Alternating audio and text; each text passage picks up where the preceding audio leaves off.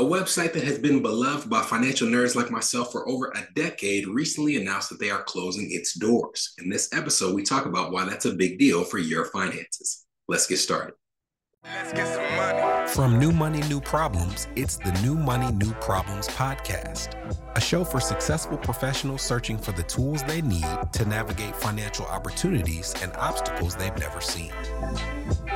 Negotiating compensation, purchasing your first investment property, helping your family with money, the highs and lows of entrepreneurship. New Money brings new problems that require new solutions. Join us as we work through them together. I'm Brenton Harrison, and this is the New Money, New Problems podcast. Hello, my name is Brenton Harrison of New Money, New Problems, and your host for the New Money, New Problems podcast. As last week was a replay episode of something that was originally launched on our Escape Student Loan Debt platform, this is technically the first time you're hearing me anew in the year 2024. So Happy New Year to you. And I wanted to, as we got started and for the remainder of January, talk about goals and positioning. The time of year where you are doing your fitness resolutions and many people are doing money resolutions. So we wanted to make sure we're doing our part this month to have your mind, your body, and your wallet well positioned to have some success in 2024.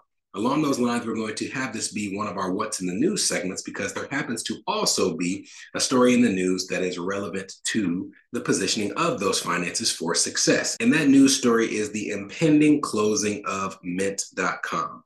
If you're following along with us on screen, you can see the homepage for Mint. This is a site that's been around since 2009, and it was one of the original data aggregating and financial tracking websites that was out there in the social media and financial space. By data aggregator, I mean that you can plug all types of accounts into Mint.com. Your checking account, your saving account, your student loans, your 401k, your credit cards, and you can't make any changes from Mint.com. It just aggregates the data, but it allows you to see a snapshot of your finances all in one place. I can see my net worth. I can see the balance of my assets, the balance of my liabilities. And while that has some value in making sure that you're trending in the right direction, the bigger value for Mint has been the ability to monitor and categorize transactions. It is most popular as a budgeting software. There have since been a number of competitors that have come into the space, but the ability to say, I'm going to tag this as shopping, I'm going to tag this as a household expense, and then at the end of the month, be able to see what I spent in each category was really like the democratization of finances. It was bringing what was a typical type of service that was set aside for businesses, be they large or small, and taking that type of accounting and categorization to the personal finance space. And as such, it was a really big deal. Well, they recently announced that they, being owned by the larger company Intuit, have decided to close their doors. They're closing on March 23rd of 2024, and they are actually encouraging their current users to switch over to Credit Karma, which has some of the features of Mint.com, is owned by the same company, but does not have as robust of a budgeting platform. And you're starting to see all types of articles pop up in the financial media space. If you're looking online, you're seeing one that says Mint app closing, what it means, how to pick a new budget service. There's another that we're going to review after the break, says 7 Mint alternatives when the budgeting app goes away this year. They're all over. And since your phone listens to you, you're definitely going to start seeing ads for some of these services on your Instagram or your Facebook. But what I wanted to do before the break is tell you why, in my opinion, services like Mint are helpful in the first place, and why if you use Mint now, you do need to make sure that you find an alternative.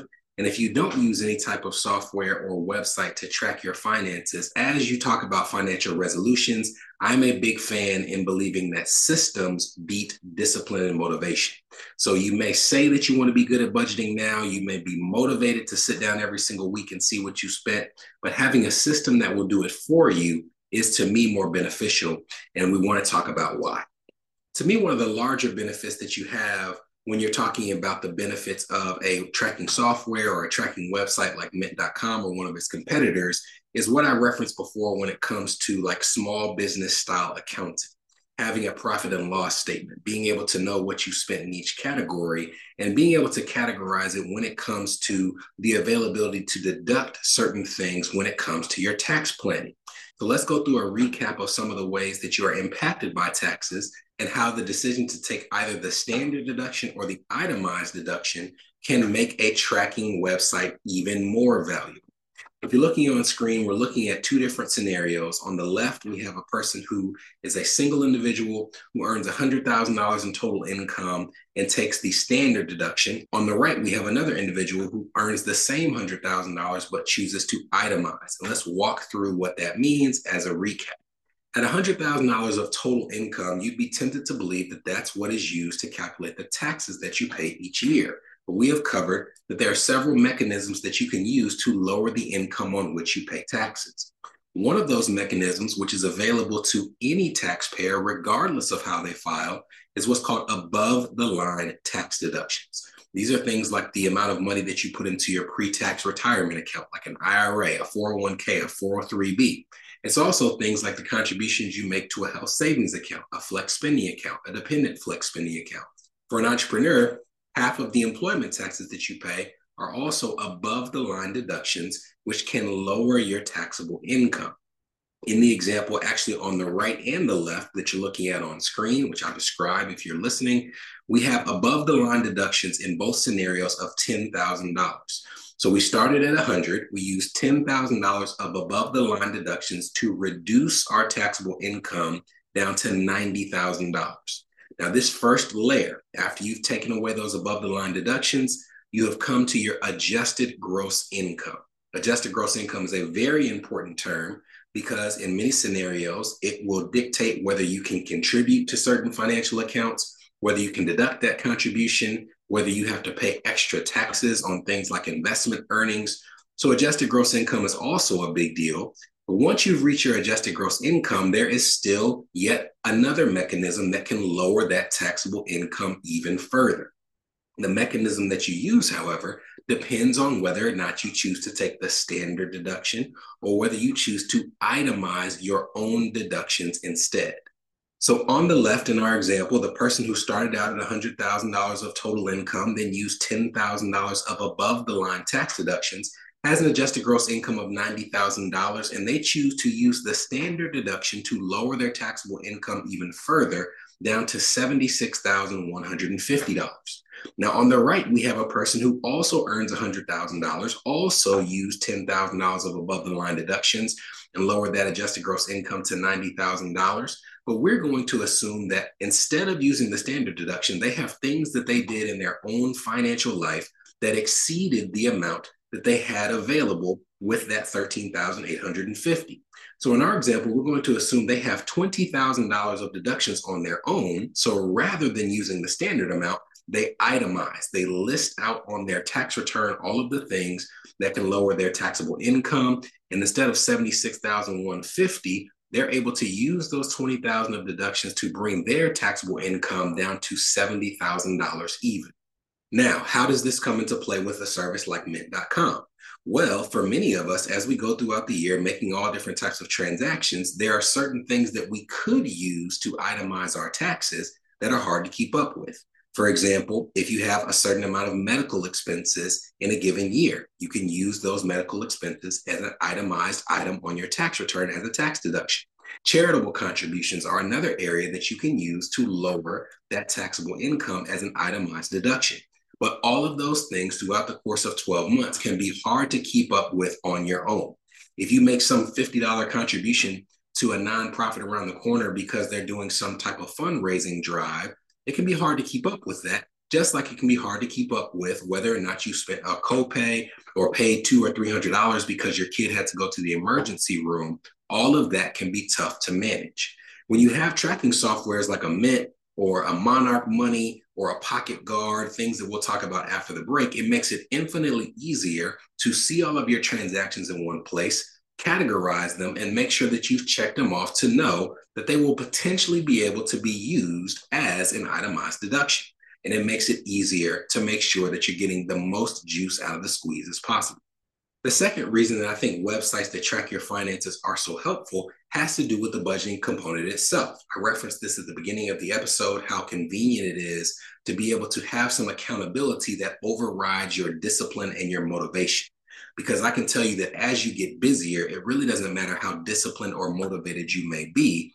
The fact of the matter is we have limited time in the day to do things like go through every single transaction in the previous week to figure out exactly how much we spent on eating out versus what we spent by going to the grocery store. It's just difficult to do the busier you become.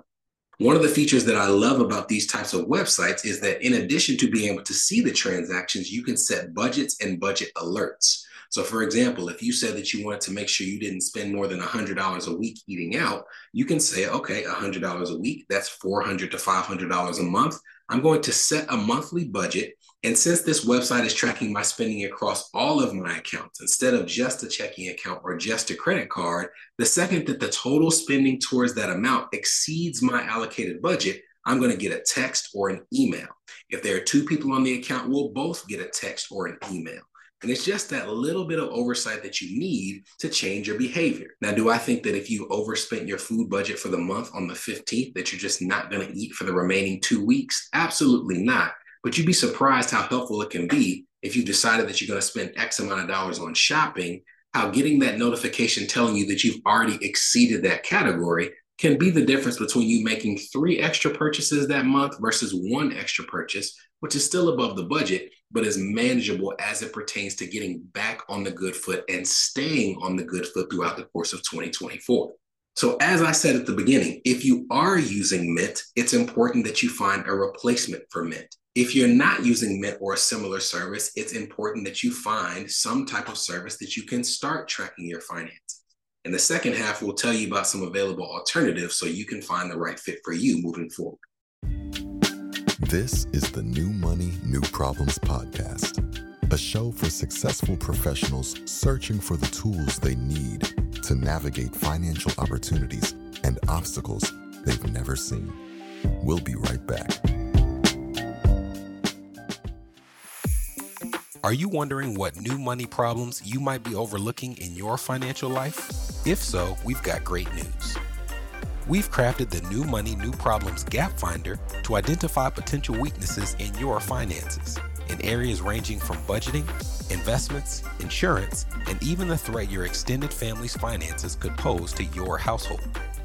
Please head to newmoneynewproblems.com/gapfinder to complete it today. Again, that's newmoneynewproblems.com/gapfinder to take the assessment.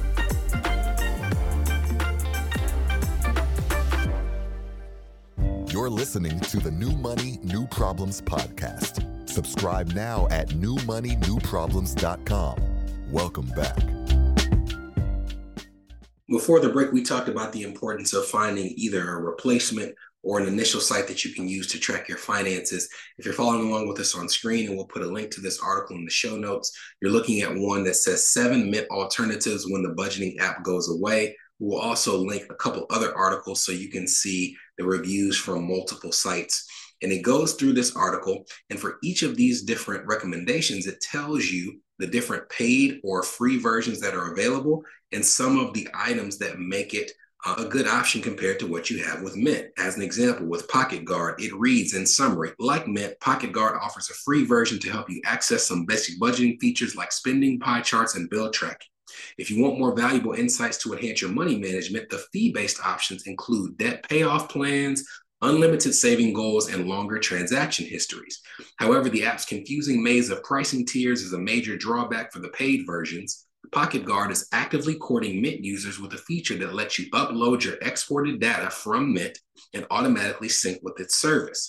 This is something we haven't discussed, but because these sites know that there's a huge amount of people out there who use Mint, they are offering an onboarding platform where in many cases, if they have paid versions, they're giving you a discount or a period where you can switch for free. And they're also giving you the option of transferring your data through a dedicated portal just for Mint users. We won't go through all these sites, but one of the ones that I know offers this transition is Monarch Money. This was actually created by one of the people who was instrumental in the start of Mint. You can see in summary, it says Monarch is working hard to attract Mint users by offering a 50% discount for your first year of membership plus a 30-day free trial. The app offers helpful shared savings goals for couples and emails a monthly report to each user. Compared to the other couple-friendly apps like Honeydew, Monarch is doing more specifically for Mint users with helpful guidance to simplify the transition. There are all different features that each of these sites are going to have and kind of hang their banner on. If you've seen commercials for Rocket Money advertises themselves as the site that can automatically detect your automated subscriptions that are coming out of your account, and you can cancel them directly on the app.